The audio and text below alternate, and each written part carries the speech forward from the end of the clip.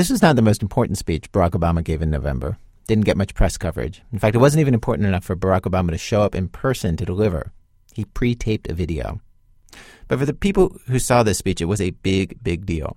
This was at the opening session of an international conference on global warming that had been convened in Los Angeles by Governor Arnold Schwarzenegger.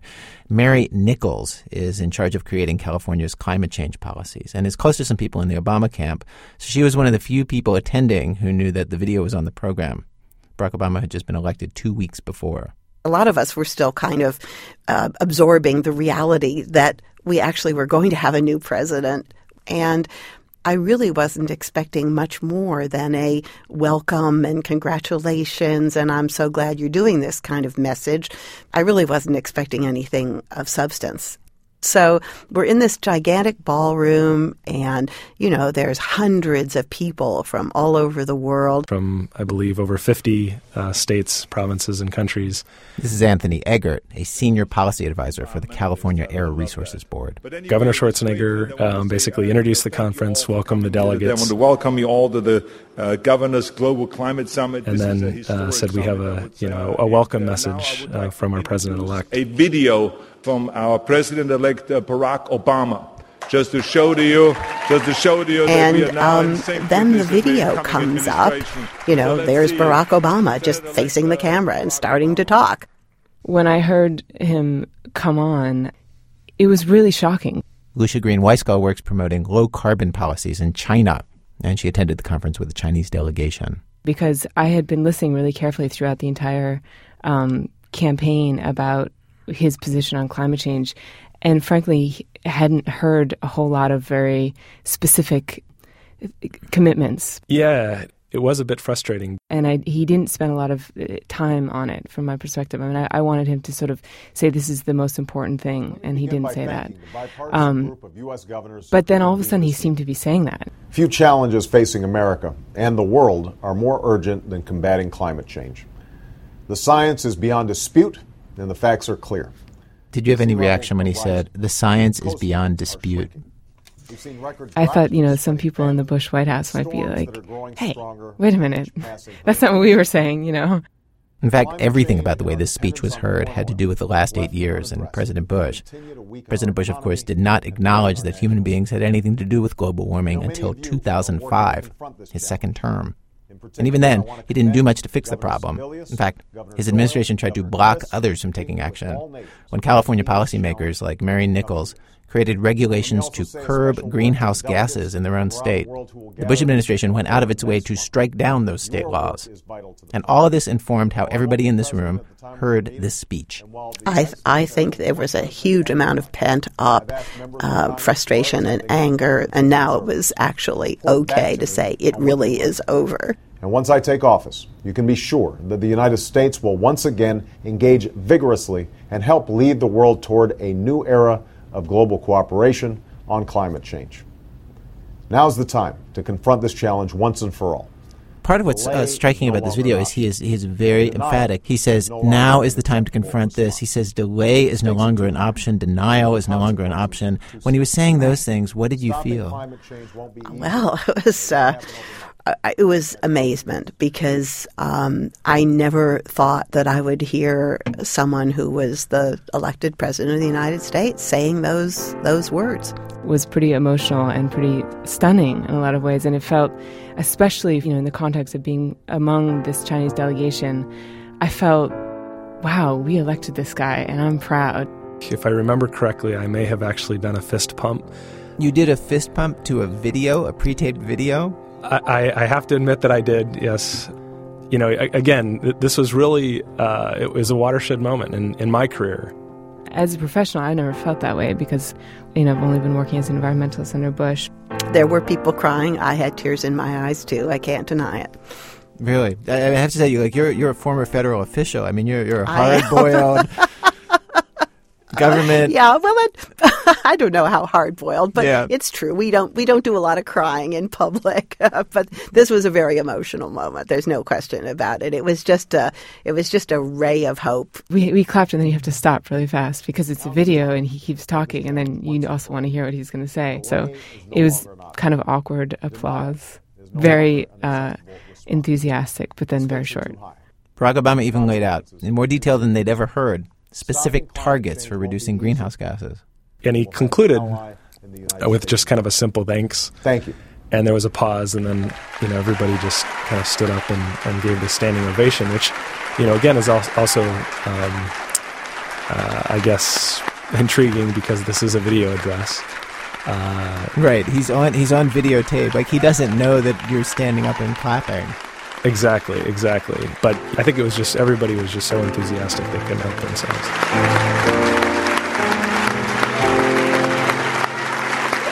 All of a sudden, the world seemed like a place where people, where countries could come together and be productive again.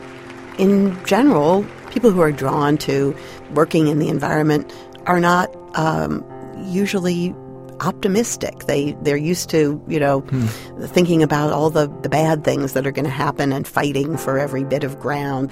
So this is one of those rare opportunities to hear somebody who has the youth and the eloquence of Obama taking on this issue so clearly and strongly was just overwhelming.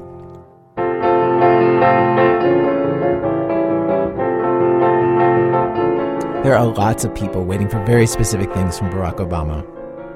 And since November, I think a lot of them have had moments like this one, where they realize, oh my God, this new guy really is president, and things might change. And of course, there are other people who do not welcome that change at all. And so today, the weekend before Barack Obama's inauguration as president, we have collected voices from all over the country. People talking about what's going to happen next with this new president who has raised so many hopes. Where are we heading together? You and me and everybody else in our country after this January 20th. Well, from WBEZ Chicago, it's This American Life, distributed by Public Radio International. I'm Ira Glass. We have many, many people speaking about this today. The show is jam-packed. Stay with us.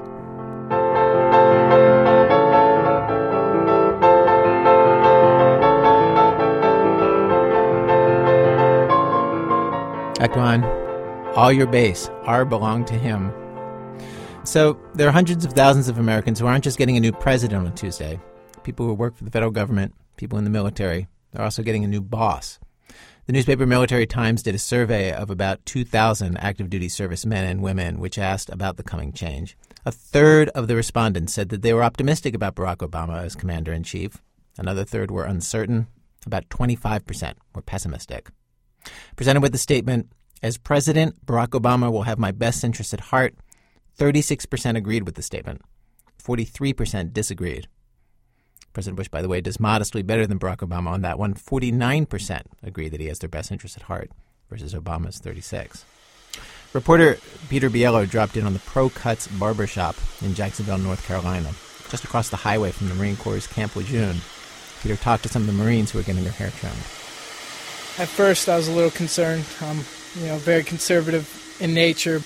My father's very conservative as I am, but my sisters and my mothers are all about the change, so they're pretty up for it. So for a while there, it was pretty rough. Election night wasn't a good night in the family. There were a lot of arguments and stuff like that, but it was more on my part. I was upset about them voting for him, but I'm reading his book, and I'm kind of getting a better grasp of what he's really about, and it's a lot more promising than the media made it out to be. So most Marines are against him, just because the whole don't ask, don't tell thing that's coming out.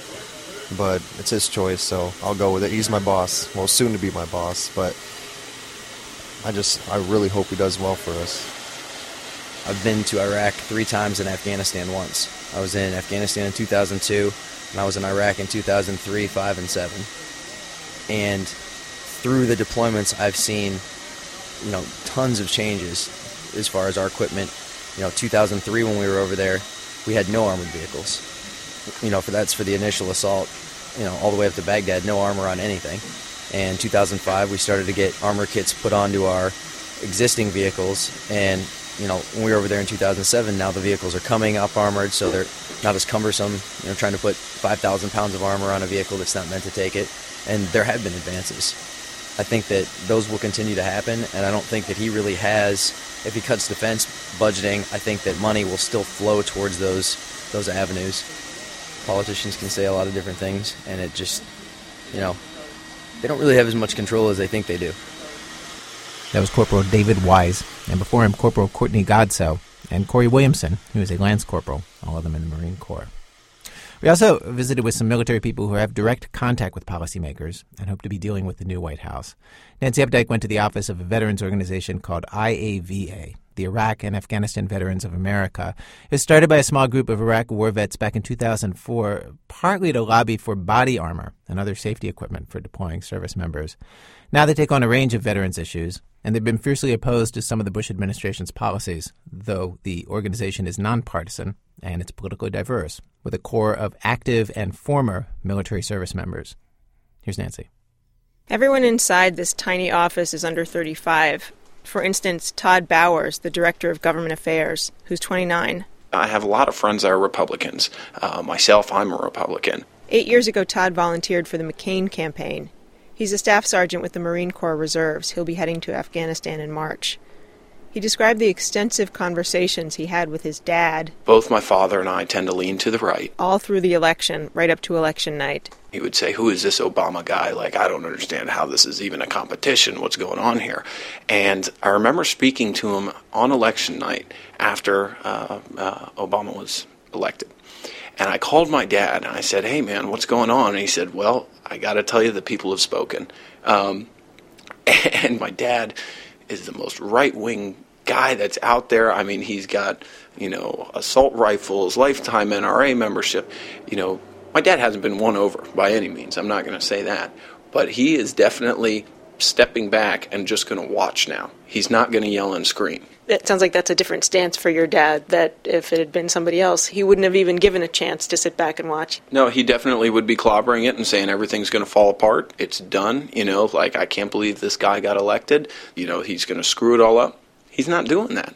Todd is willing to go even further than his dad. He's hopeful about the incoming administration, to his own surprise. But after 2 tours in Iraq and almost 2 years lobbying for veterans issues, he's also got a list of things he wants to see get done, fast. Number 1. Mental health injuries. If I get shot in the field, which I have been, you put a bandage on it and you heal from your injuries. Mental health is the same thing. Todd's challenge to the Obama administration is for them to set up mandatory face-to-face mental health counseling for all military service members before and after deployment by the time he gets back from his deployment in December. And mental health in the military is not just some abstract policy issue in this office. Patrick Campbell sits behind Todd a few feet away. When I came home from Iraq, I didn't know I had a problem. And it was only after I lost a couple friends and a couple other better friends said to me, if you don't get counseling, I'm never going to talk to you again. And, since I've come home, 2 of my fellow service members have committed suicide. Patrick is a 31-year-old combat medic with the D.C. National Guard, also the chief legislative counsel for IAVA. He did a year-long stint in Iraq. He's actually been tapped to be on sick call during the inauguration for the National Guardsmen who'll be working security. After the inauguration, he has a big decision to make. I actually have to decide if I'm going to re-enlist, and if I do re-enlist, I have to go back to Iraq in March. What are you going to decide? I'm going to wait a couple days. I've been doing a lot of praying about it, talking to family, and just waiting for the path to become clear. Before Patrick's possible next deployment in March, President-elect Obama will face his first major test with IAVA and other veterans organizations. He will submit a budget. Tom Tarantino is a policy associate at IAVA and a former Army captain who served for 10 years and got through college on an ROTC scholarship. Tom gets his health care through the Veterans Administration, like a lot of his friends. I have several friends who have traumatic brain injuries, and the VA is going to be dealing with a very large population of men and women who were injured very early on in their life and are going to need not just adequate care, but they're going to need to have excellent care for maybe the next 50 or 60 years. Tom wants to see Obama continue full funding for the VA. It's been fully funded for the last 2 years, but those are the only 2 years the VA has been fully funded in its entire history. But besides what the Obama administration does, Tom will be paying close attention to how they work with veterans organizations. He said he's already seeing changes from the way things worked with the Bush administration. For the last 4 years, it's been a fight to get anything on their agenda on the table, get them to support anything. I can't think of one VSO veteran service organization that regularly worked with the White House on any issues. Really? Yeah. I mean, I know that the White House had called the VFW a couple times because they were opposed to the GI Bill, and tried to get the VFW to back their position. No, I think that's one of the things that we're all, and I think I would say it's a pretty safe assumption that the veteran community, the VSO community as a whole, is that we're not going to fight with an administration for the next 4 years. Right away, the transition team reached out to the veteran service organizations and asked, hey, who are the 35 people you guys would like to see appointed to the VA? Which, of course, we almost did a collective spit take when we got that phone call. Like, really? God? Which is a complete 180 from the way things have been working. This administration is looking very engaged. They're hungry. They're hungry to do things and actually get down to work, which actually far exceeded, I think, at least my expectations.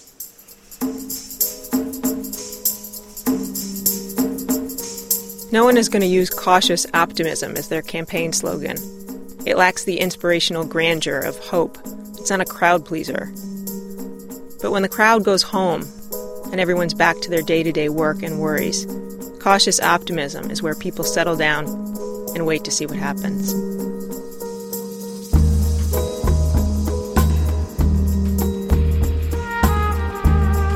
Nancy Updike in Washington, D.C.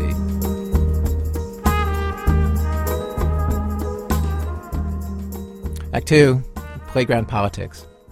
About a week after the election, the kids who show up after school for homework help and writing projects at the literacy group 826 Valencia in San Francisco were so hyped up still about the elections that one of the adults who works there suggested that maybe they should all write letters to the new president with their questions and their advice and their thoughts, and they would publish it in a little homemade book.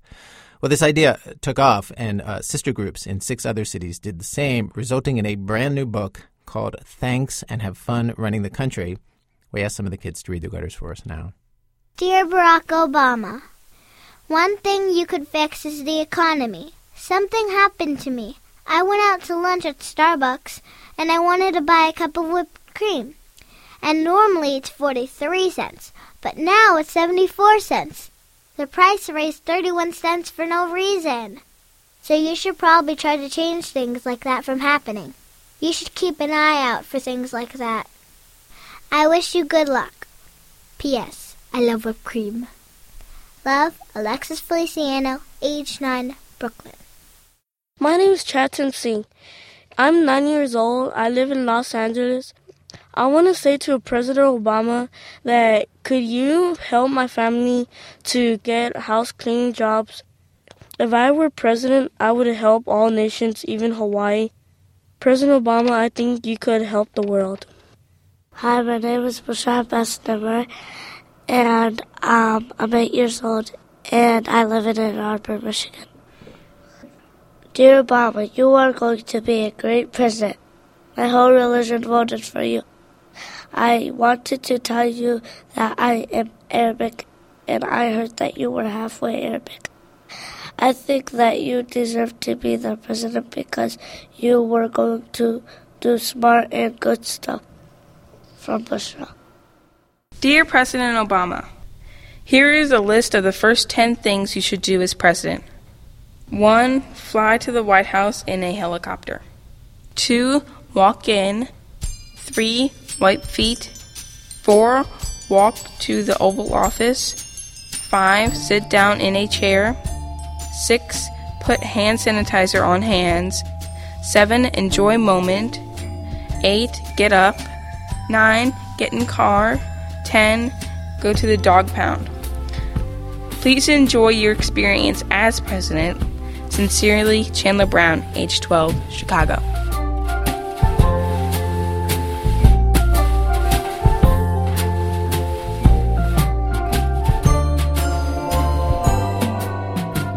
Thanks to the 826 literacy groups in Brooklyn, Los Angeles, Chicago, Ann Arbor, San Francisco, and Seattle. The book again is Thanks and Have Fun Running the Country. You can find it at the website of McSweeney's magazine, mcsweeneys.net. We have more of the kids reading their letters at our website, thisamericanlife.org.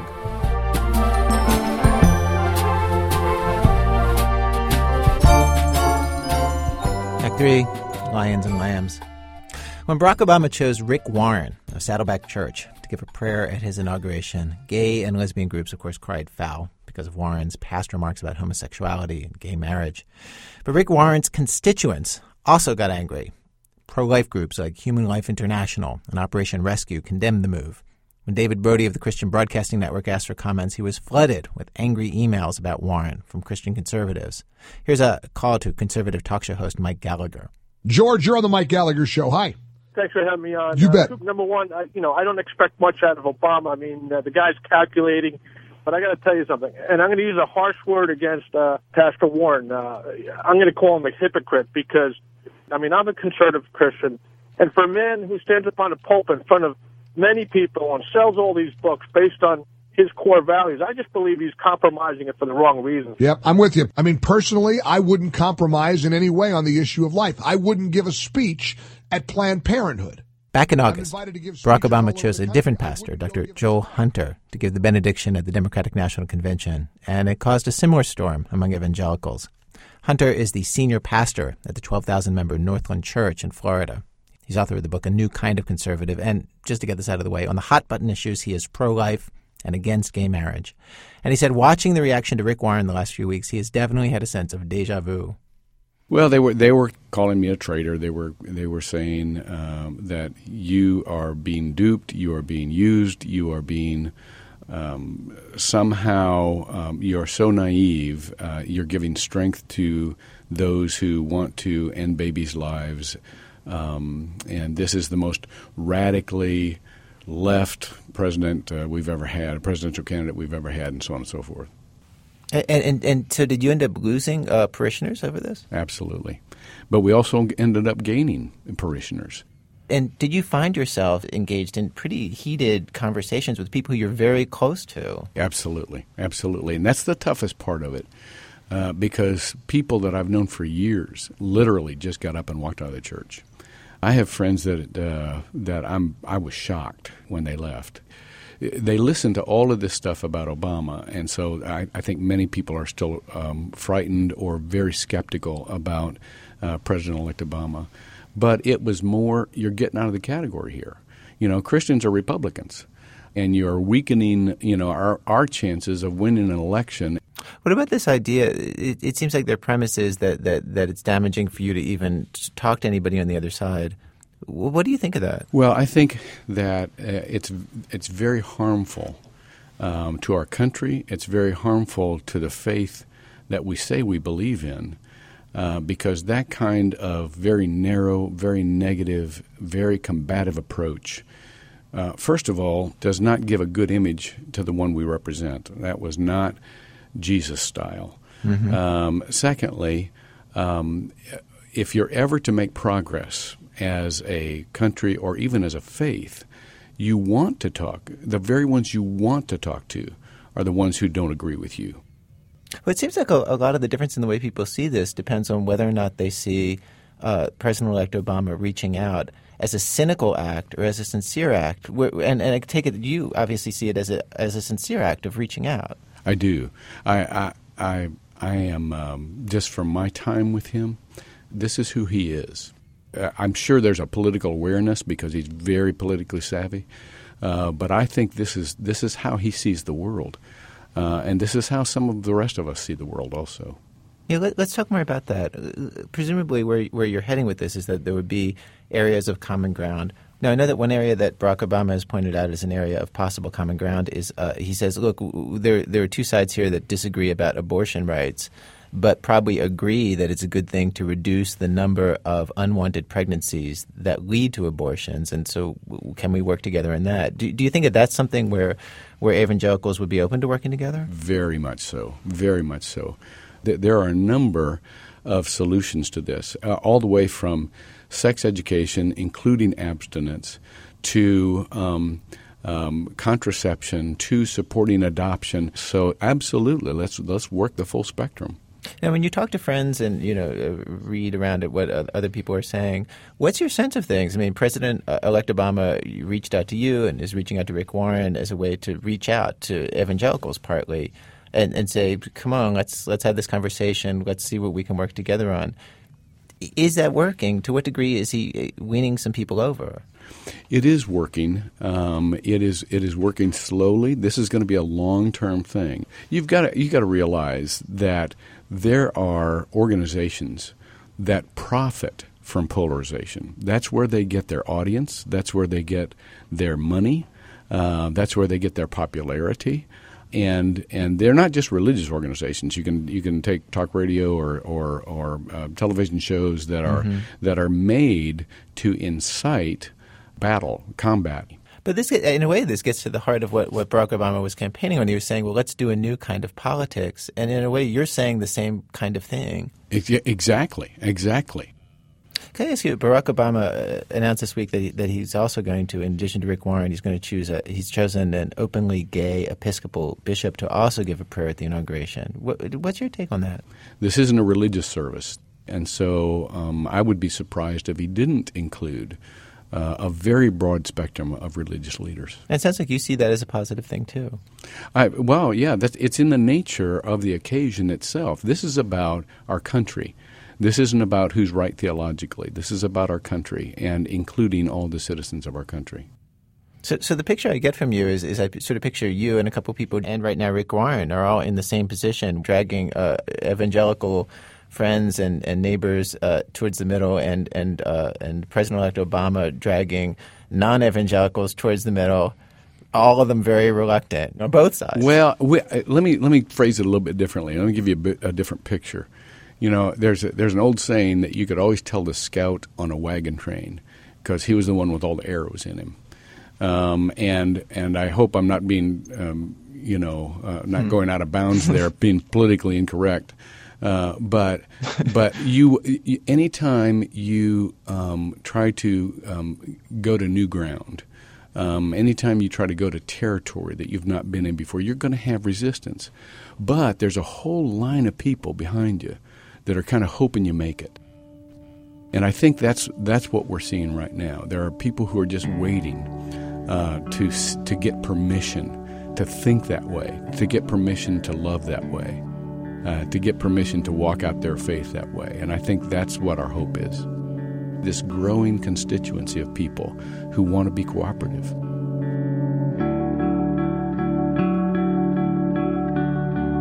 Dr. Joel Hunter.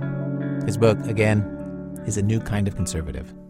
I just can't believe all the things people say. Controversy. Am I black or white? Am I straight or gay? Controversy. Do I believe in God? Do I believe in me? Act 4, punching the clock in the enthusiasm factory.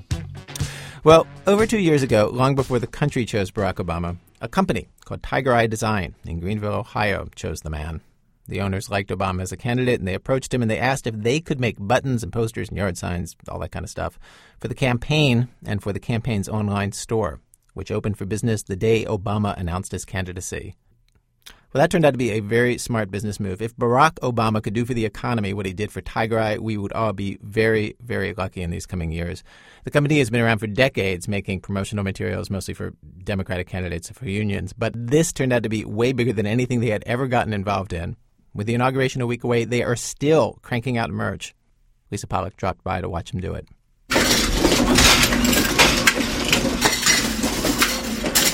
This is the sound of hope. Or at least the sound of hope being printed out on paper, cut into little circles, and stamped onto metal discs with pins on the back. These buttons that you're making, looks like a presidential seal. Yeah, these are some of our new ones. And it says, I was there, 56th presidential inauguration, January 20th. These are all going to Washington. This is Lisa Bergman. She's one of about a half dozen women cranking out buttons this afternoon. They're in a room that looks more like a crowded basement workshop than a high-volume assembly line for presidential swag. The process of making the buttons is surprisingly low-tech. The workers load the button parts into the machine, printed fronts, metal backs, clear plastic coating. Then they hit a foot pedal. The machine stamps the parts together and flips the finished buttons into a box. It all happens fast, hundreds of times an hour. The only thing that changes from day to day is the button's message. And lately, even that only changes so much. Truckers for Obama, Mohawks for Obama, cat lovers for Obama, bird watchers. In the last 2 years, Lisa and her co-workers have made more than 10 million Obama buttons. They've supplied the campaign's online store and the company's own website. For Obama. Oil tycoons for Obama. Wait, did you sell any of those? Oil tycoons? Not many. No, we really didn't. Motorcycles for Obama. Scooters. When I asked people for here Obama. to share their views on Barack Obama, the candidate, I heard everything from passionate support to complete indifference. Several people told me they supported Obama and that was a plus on the job. But they also said they'd have no problem making buttons for McCain. Snake lovers for Obama.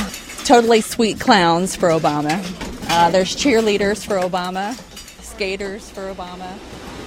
Nobody's ever been this excited about a presidential candidate ever. I'm in the printing room now with Justin Heminger, the company's head of online retail, and a guy who measures excitement partly through button sales. We actually used the popularity of Obama merchandise to move a lot of the other stuff that we had from previous presidential elections that was in our warehouse. We had thousands of buttons from John Kerry, Al Gore, and Clinton 96. We'd put one Obama button in a bag of 50 buttons with all the others on there, and people would buy them. That we didn't actually start doing that until after the election because we didn't think anybody was going to be buying any of that stuff. Any of that stuff meaning the Kerry and Gore and anything actually at all after the election. We were pretty much sure that the bottom was going to drop out on November 5th, and as it turns out, that was like the biggest day we had all year. Barack Obama's popularity translated into sales in all sorts of ways that caught Tiger Eye by surprise. When the campaign started, the company had 30 employees. By last fall, at the peak of business, they'd hired close to 500, many of them temps, and they were running 3 shifts a day. They moved to a bigger building, built a few additions, and had to get a second warehouse for packing and shipping. But after the post-election boom, orders slowed down. The new hires were mostly let go. They're down to a staff of 50 now. And even with the inauguration a week away, the office is a lot quieter than it used to be. With the economy the way it is, it can be scary to know that your livelihood is in some ways tied to a nation's faith in a candidate. Kind of scared the day to come in and might not see his face being printed on a shirt, you know? I mean, that might be selfish, but it is job security, and I know there's a lot of people out there that don't have a job right now. This is Sandy Dehart. She's worked at the company 5 years. Do you wear the stuff? No. I work here. What does that mean? That means my paycheck pays my bills. I can't buy Barack Obama shirts. We're not banking on this being an income source for too much longer. Again, Justin Heminger. You have to expect at some point, the honeymoon's going to be over. There's definitely that element, like, you got elected. You told me a lot of things that you were going to do, and now it's time to work. Yeah, what's the button for that? Yeah, exactly. It's like, it's like buying a T-shirt for a band. Like you buy the T-shirt of the tour that they're on. This is the one that you want to see because you're excited to see them. You don't buy the T-shirt of them making the record. Justin says the company's in a transition, trying to branch out beyond political work and expand their pool of clients. They've ridden the wave of hope, just like Barack Obama. And now, just like Obama, they have to figure out what to do next. Lisa Pollack is one of the producers of our show. She has sworn holy vengeance on all computers and hers in particular. Tiger Eye's website is democraticstuff.com. Coming up, a man who's been working on the Obama campaign the last, 76 years. That is in a minute from Chicago Public Radio and Public Radio International when our program continues.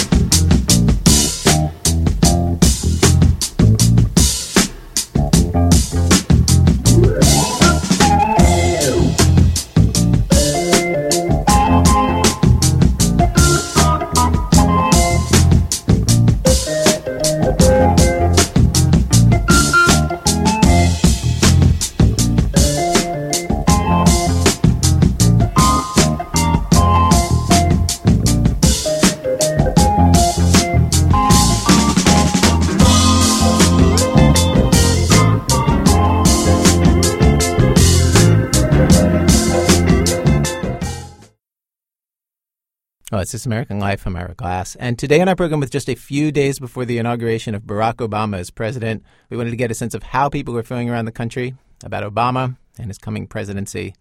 And we have arrived at Act 5 of our show, Act 5, on the court with the clock running down. Well, Barack Obama's transition team made it clear this week that the incoming president plans to order the closing of Guantanamo Bay detention camp on his first full day in office. It's also likely, they say, that he will immediately suspend the military commissions held there. These are the special courts that the military has set up in Guantanamo that have been widely criticized as being unfair to the detainees. Sarah Koenig talked to one of the lawyers currently defending a Guantanamo detainee about all this, what's going on in Guantanamo, and what should happen next. One of the first things that Bill Keebler learned when he was sent to Guantanamo as a military lawyer was that whatever he was doing there, it couldn't accurately be called practicing law. Because, as a lawyer, you're used to practicing law. I mean, when you make an argument or you make a motion, you think that you're going to get a fair hearing from a judge, that the judge is going to rule based on the law and the facts. And when you realize that you're perceived as, and I think the right word is a prop, in a show or a theater performance, it is frustrating. Keebler doesn't relish saying things like this. He's a military man, a Navy officer, Lieutenant Commander William Keebler. Not one of those lefty ACLU lawyers who's gone down to Cuba pro bono. Keebler describes himself as a conservative. He voted for President Bush twice. And when he volunteered to work as a defense attorney in the military commissions, he thought they were legitimate. But on his very first visit to Guantanamo, he began to realize how hopelessly stacked the system was against the detainees. His first client was a Saudi guy named Hassan Abdullah al-Sharbi. Al-Sharbi didn't want to be represented by Keebler or any other lawyer as a protest against the proceedings. He wanted to represent himself. And in a regular courtroom, he'd have the right to do that. And it was Keebler's ethical duty as a lawyer to help al-Sharbi get that from the judge. In a regular court or a real court, when a detainee represents himself, the judge has to go through what's called a Feretta inquiry. He basically asks the accused or the defendant a series of questions that are designed to ensure that he understands that he's giving up his right to counsel knowingly and voluntarily, and he understands what he's doing. And he answered all the questions perfectly. He was a fluent English speaker, very well educated, smart guy, and said all the right things. And the judge basically, excused us and said, go back and talk to Commander Keebler, or then Lieutenant Keebler. Make sure you know what you're doing and come back in here and we'll finish. And we did that. We went back in, and the judge basically said, I find this, I find that, but I find that the rules don't let you represent yourself, so your request is denied. In other words, in the military commissions, unlike in real courts, there was a rule saying defendants could never represent themselves.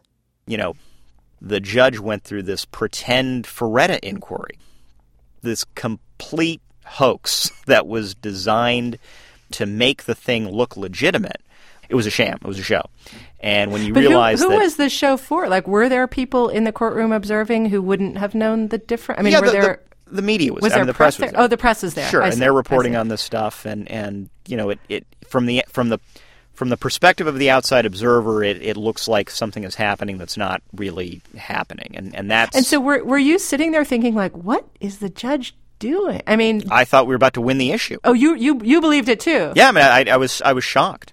Oh, I was snowed. Oh, really? And I was snowed, and that really was, I think, the moment that just, that did it for me.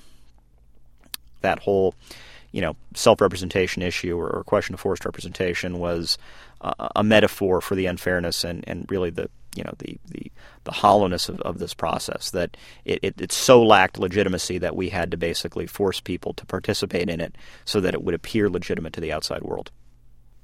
A year and a half ago, Keebler got his second assignment, to defend Omar Khadr, a Canadian citizen. You might have heard about Khadr's case. It's gotten a lot of press. He's accused, among other things, of murdering an American soldier, a medic, by throwing a grenade during a firefight in Afghanistan. He was just 15 years old and badly wounded when he was captured.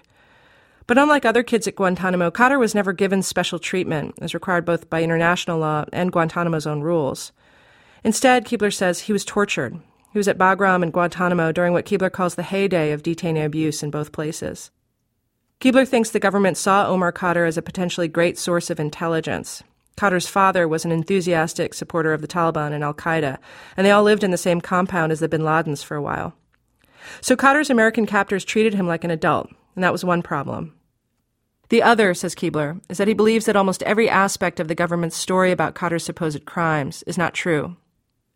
So, in a proceeding in December, Keebler wanted to introduce photos that show Khadr buried in rubble from a fallen roof at the same time the government says the grenade was thrown, which he says proves Khadr couldn't have killed that medic. I wanted to use the photographs legitimately in connection with an argument for why we needed a particular witness to be produced in Guantanamo Bay at trial. And I was going to use the photographs with the military judge to illustrate, what this witness would say, how the photographs would fit into his testimony. I got up to make that argument, and the judge said, I don't need to see the photographs. And then we proceeded to get into this debate or this colloquy about, my need to use the photographs and his desire not to let me show the photographs and his making arguments to the effect of, well, we don't know that the photographs are going to come into evidence yet. Well, that's the argument, that's why you don't show things to a jury, but there's no jury sitting there. The only thing that's there is, there are reporters behind the bar who might see this information and might realize that this kid's been, illegitimately held for the last 5 years. And so it's this use of sort of quasi-legal arguments and quasi-legal rationales to basically, facilitate a cover-up. And I, eventually at some point I said, Judge, can I at least look at them on my screen?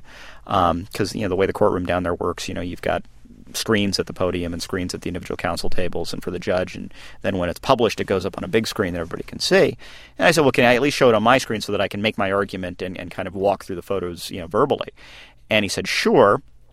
And then, realized that the photos had come up on the prosecutor's screens and that the reporters were kind of peering over the bar to see if they could see the photos, and quickly said, no, I'll just give you the witness. I'll grant the motion so you don't have to show these photographs. And the prosecutors were literally, stumbling all over themselves like Keystone Cops to shut off the monitors so that the press couldn't see. And the court personnel were getting up and fumbling all over themselves to unplug the monitors so the photographs didn't come up. I mean, it was if it wasn't so consequential, it would have been farcical. For months, Keebler says, the Bush administration has been pushing these cases forward, hoping to make it impossible for the next administration to stop them.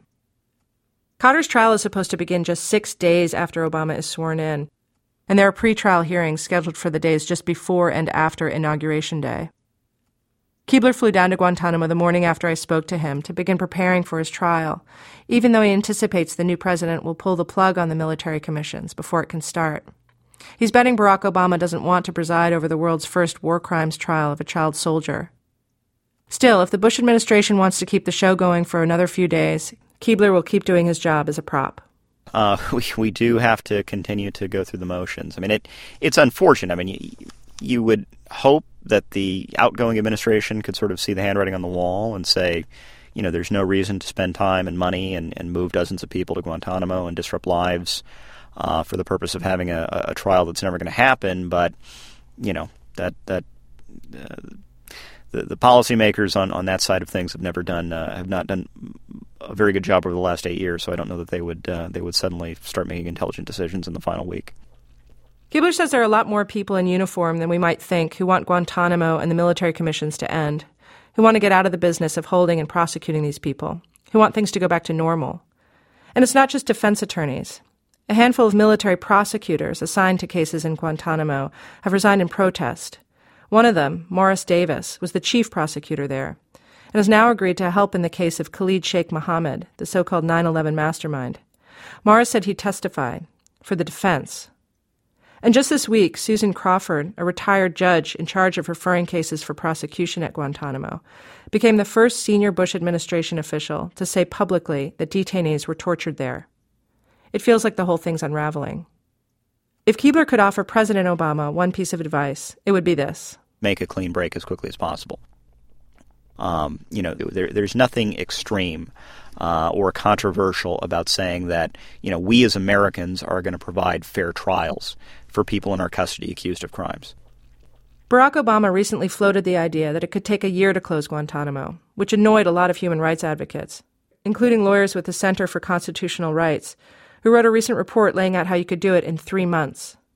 And even if the new president does close Guantanamo, we still don't know what he'll do about the CIA black sites, about secret prisons, about the prison at Bagram Air Force Base.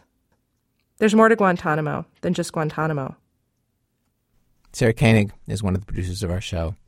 7 years after the creation of Guantanamo, there are still 248 prisoners there. Act 6, Vox Obama. Last week at the Shoeside Stand outside of Sandy's Bar in New Orleans, some guys were talking about what an Obama presidency is going to be like. And they got into the subject of that dog that he's going to adopt for his daughters. Mr. Arthur, what's the dog name? I don't know. No, they don't have a dog yet. The dog haven't made it to the show yet. But he ought to let the public name the dog. He ought to let the country name the dog. Let everybody put it and go online. But you know, the dog is not that important. What is important for the business children? is what is important. Where we going with this country? Yeah, what's going on with the country? Well, the most powerful place. Is that pothole going to be at Ursuline and Robinson for the next 20 years? Is that pothole still going to be at Ursuline and Robinson for the next 20 years or what? His job, though. Well, that's the people who's in charge, yeah. All that comes from him, and it trickles down. The mayor. Up there at City Hall. Listen at me. That comes from the president. It trickles down to the mayor. They give them that money to take care of their cities and their states, right?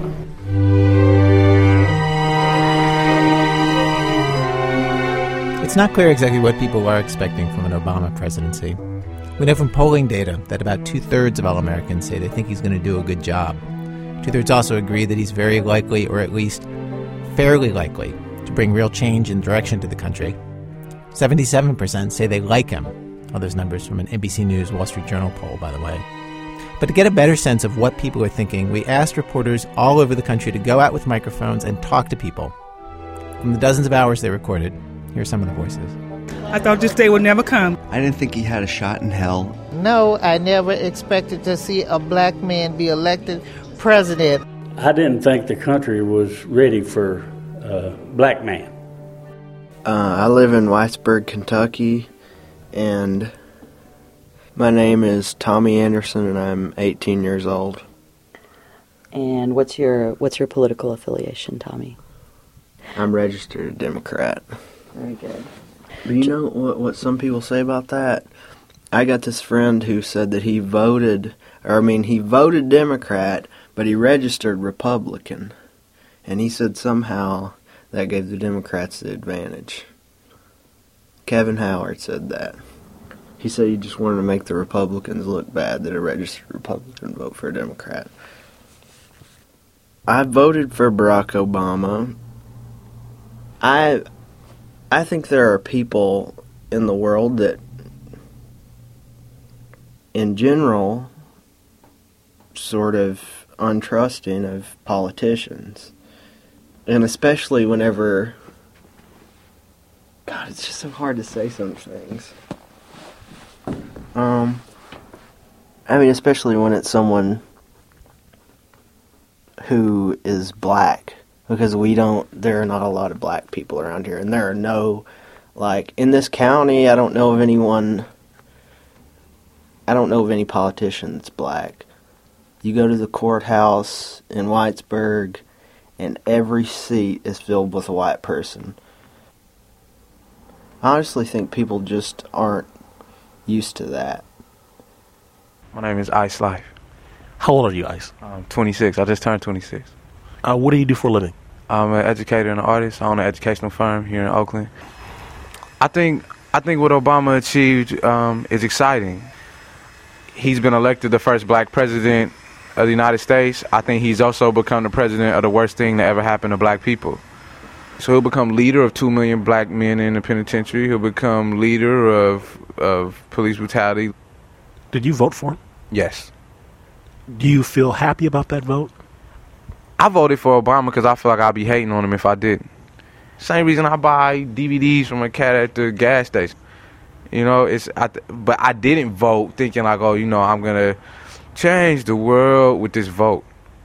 Is a black man whose father was from Africa that had a baby with a white woman from here going to an Ivy League college and becoming president of the United States the same as Marcus Garvey organizing 6 million Africans around the world? Is it equivalent to Martin Luther King at 25 years old leading bus boycotts? Is it the same? And they keep playing us like that. It's not the same thing. It is not.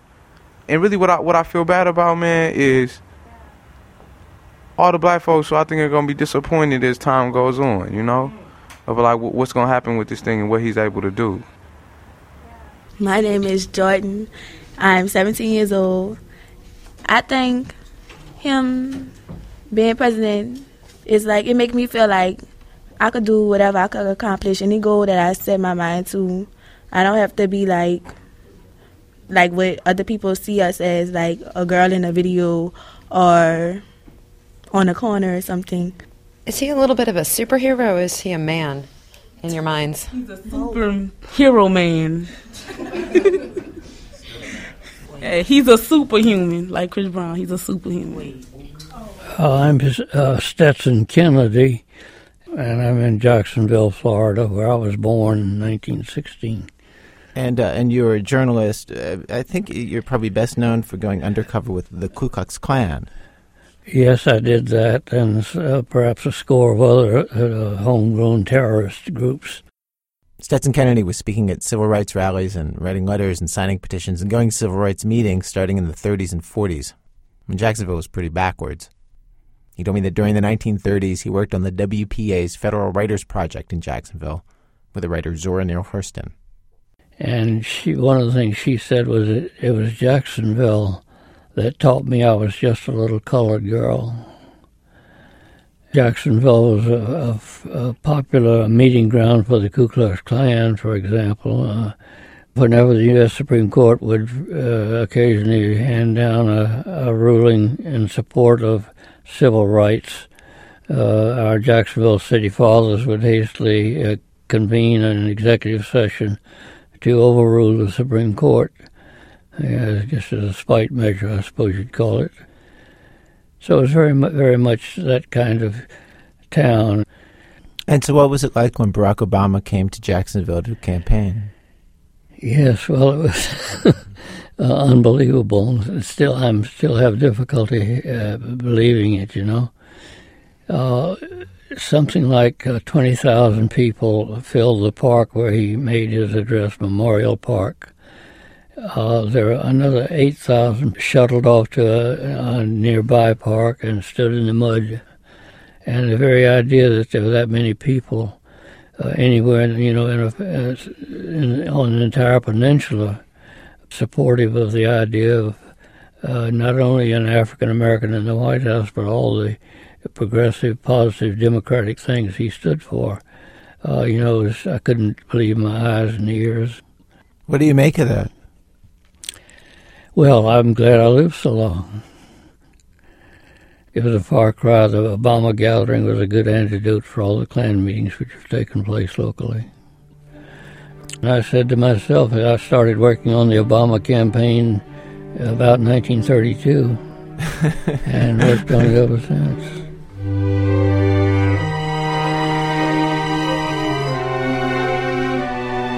I thought of my grandfather a lot, man, about how he never thought he'd see a black man get this close, you know?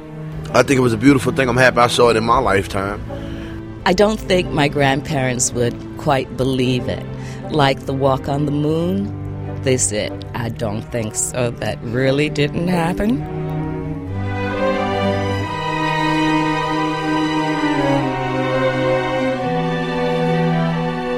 I feel that we, as always, no matter who it is, need to make sure that we're praying for whoever it is that's going in to be the leader of our country. I am Katie Dollar-Hyde and 41 and holding for right now. And where are you from, Katie? Kingdom Come Creek, Kentucky. So I feel concerned yet optimistic. And there have been a lot of things out there floating in this world, and so I pray that I find out that those were lies and that Obama shows me something that I can be very happy and respect him with. If he tried to change this country into a country founded on Muslim issues, I fear that, and I won't deny it. I'm Mike Comstock, and I'm 48 years old. I was originally born in Seattle, came out here after a couple of years at the University of Washington, decided to go to Montana State University. I'm a software engineer at a local firm. I don't belong to any party, but I tend to strongly believe in less government, so that I suppose I'd say I tend to lean conservative. Man, we're in for a tough next 3 or 4 years. Even now, we see the Israelis invading Gaza, and Brock hasn't said anything in a week, and people are worried. This is making you look bad. You don't even have an opinion on the subject. And, already there's investigations. Bill Richardson stepped down yesterday. There's still the Resco thing. There's already scandals, and the guy hasn't even been sworn into office. So to me, these are big red flags. I'm going, oh my gosh, this is scary. Now to the average person, they're going, oh, but look, here's pictures of him on the beach in Hawaii, and he's so inspirational, and the press just loves him. He must be a great guy. Could be. We'll see how long that love affair really lasts.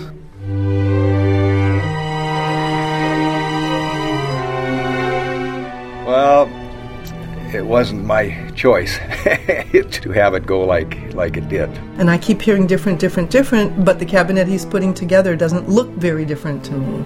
It looks very old school. When in political discourse have we assumed that someone who emerged from Chicago politics was, a great guy? I don't see him pulling troops. As far as I'm concerned, they could come home tomorrow.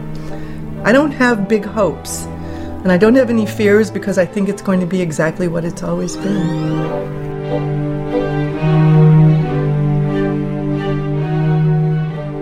I'm Adam Marsh. I'm with a company called Empire Capital Partners. My name is Thomas Graff. I'm vice president at Northmark Capital. I would consider myself to be a left-leaning Republican. And what about you, Tom? I'm a Republican. I think the Wall Street people behind the scenes are scared to death. I think that as the government continues to take over the economy, is a wholesale takeover of the private sector, a plan that Obama has. We're going to have a government owning a substantial portion of major industries. Is that what's going to come as an outcome of this? What's going to happen in its place is going to go back to more of the way I would imagine the World War II generation lived, living within your means, being able to put 30-40% down on a house, buying a home only when you can afford a home. That's in and of itself a scary thought, because that whole generation was 1 week away from being out on the street. There was no safety net. There was no savings. Are we going back to that? Well, but is it a safe method also where middle America has been living on their credit cards and their home equity? And so I think that everybody will be reconditioned from the highest earners to the lowest earners rather, in terms of being able to live within your means. Look, I've got a scary thought that the government is going to try to condition us. That in and of itself is socialistic Orwellian type of speak. That's scaring me now. I'm scared that they're going to condition me to want to drive a hybrid, that they're going to condition me to use organic toilet paper. Next year, they're going to make you hand out eco-friendly candy, too, on Trick or Treat. Of course, I know you wouldn't normally give candy out to kids, but with all due respect, Adam is saying basically, if I recall correctly, he said people should live within their means and not spend money they don't have. I believe is what he was saying, and you're taking issue with that. Yeah, I don't think there's anything wrong with using credit. There's no fun in living within your means. Look, we're going into, I believe, and again, it's just one person's view, I believe we're in uncharted territory. We're in a pretty dark and a pretty bad place, and how could you not root for somebody, Democratic, Republican? How could you root against a president? My name is Jack Halstead. I'm a 64-year-old. Well, I guess I can say retired. I have a very small Social Security allotment that I'm trying to learn to live on. I voted for Obama, and I've been learning how to belch the president-elect's name. Now, there are two ways I can do it. I can either say Barack with one belch and Obama with another, or If I really dig deep, I can say whole word, both words. I want to go for both words, All the right. whole word. I'm close. Don't distract me with your laughter.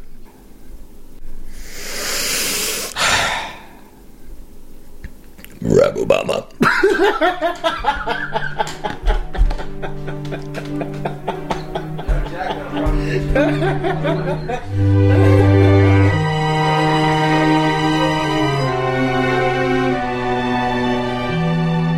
Maybe we can get him in for 3 terms. He did it. I was just so proud of him. How do I feel about him? I love him. I just love him. You know, I really, really, really love him.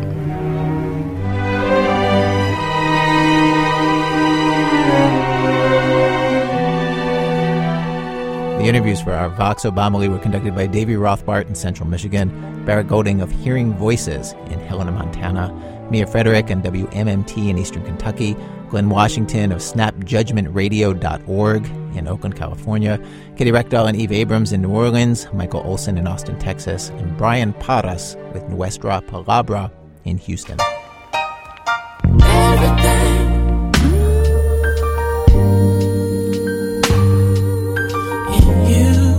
Well, our inaugural show was produced by Alex Bloomberg and me, with Jane Feltus, Sarah Koenig, Lisa Pollack, Robin Simi, and Alyssa Shipp and Nancy Updike. Our senior producers, Julie Snyder. Production help from Andy Dixon and PJ Vogt. Today is our very last show with our very capable intern, PJ Vogt, who we are very sorry to see go. PJ, we all wish you the best. Seth Lind is our production manager. Music help from Jessica Hopper. Special thanks today to Herb Smith at Apple Shop in Kentucky, Hawk Mendenhall, Emily Hanford, Kate Bloomberg, Kate Porterfield, Joe Lovell, Joe Margolis, Dave Dickerson, and Joshua at TechServe in New York, who kind of saved us during a computer crash this afternoon that almost killed a story. Our website, www.thisamericanlife.org. This American Life is distributed by Public Radio International. WBEZ management oversight for our program by our boss, Mr. Tori Malatia, who told me that he heard that Barack Obama is going to quadruple the size of public radio. And he has a good source for that, too. Tori has a totally good source. Kevin Howard said that. I'm Ira Glass, back next week with more stories of This American Life. I'm trusting you.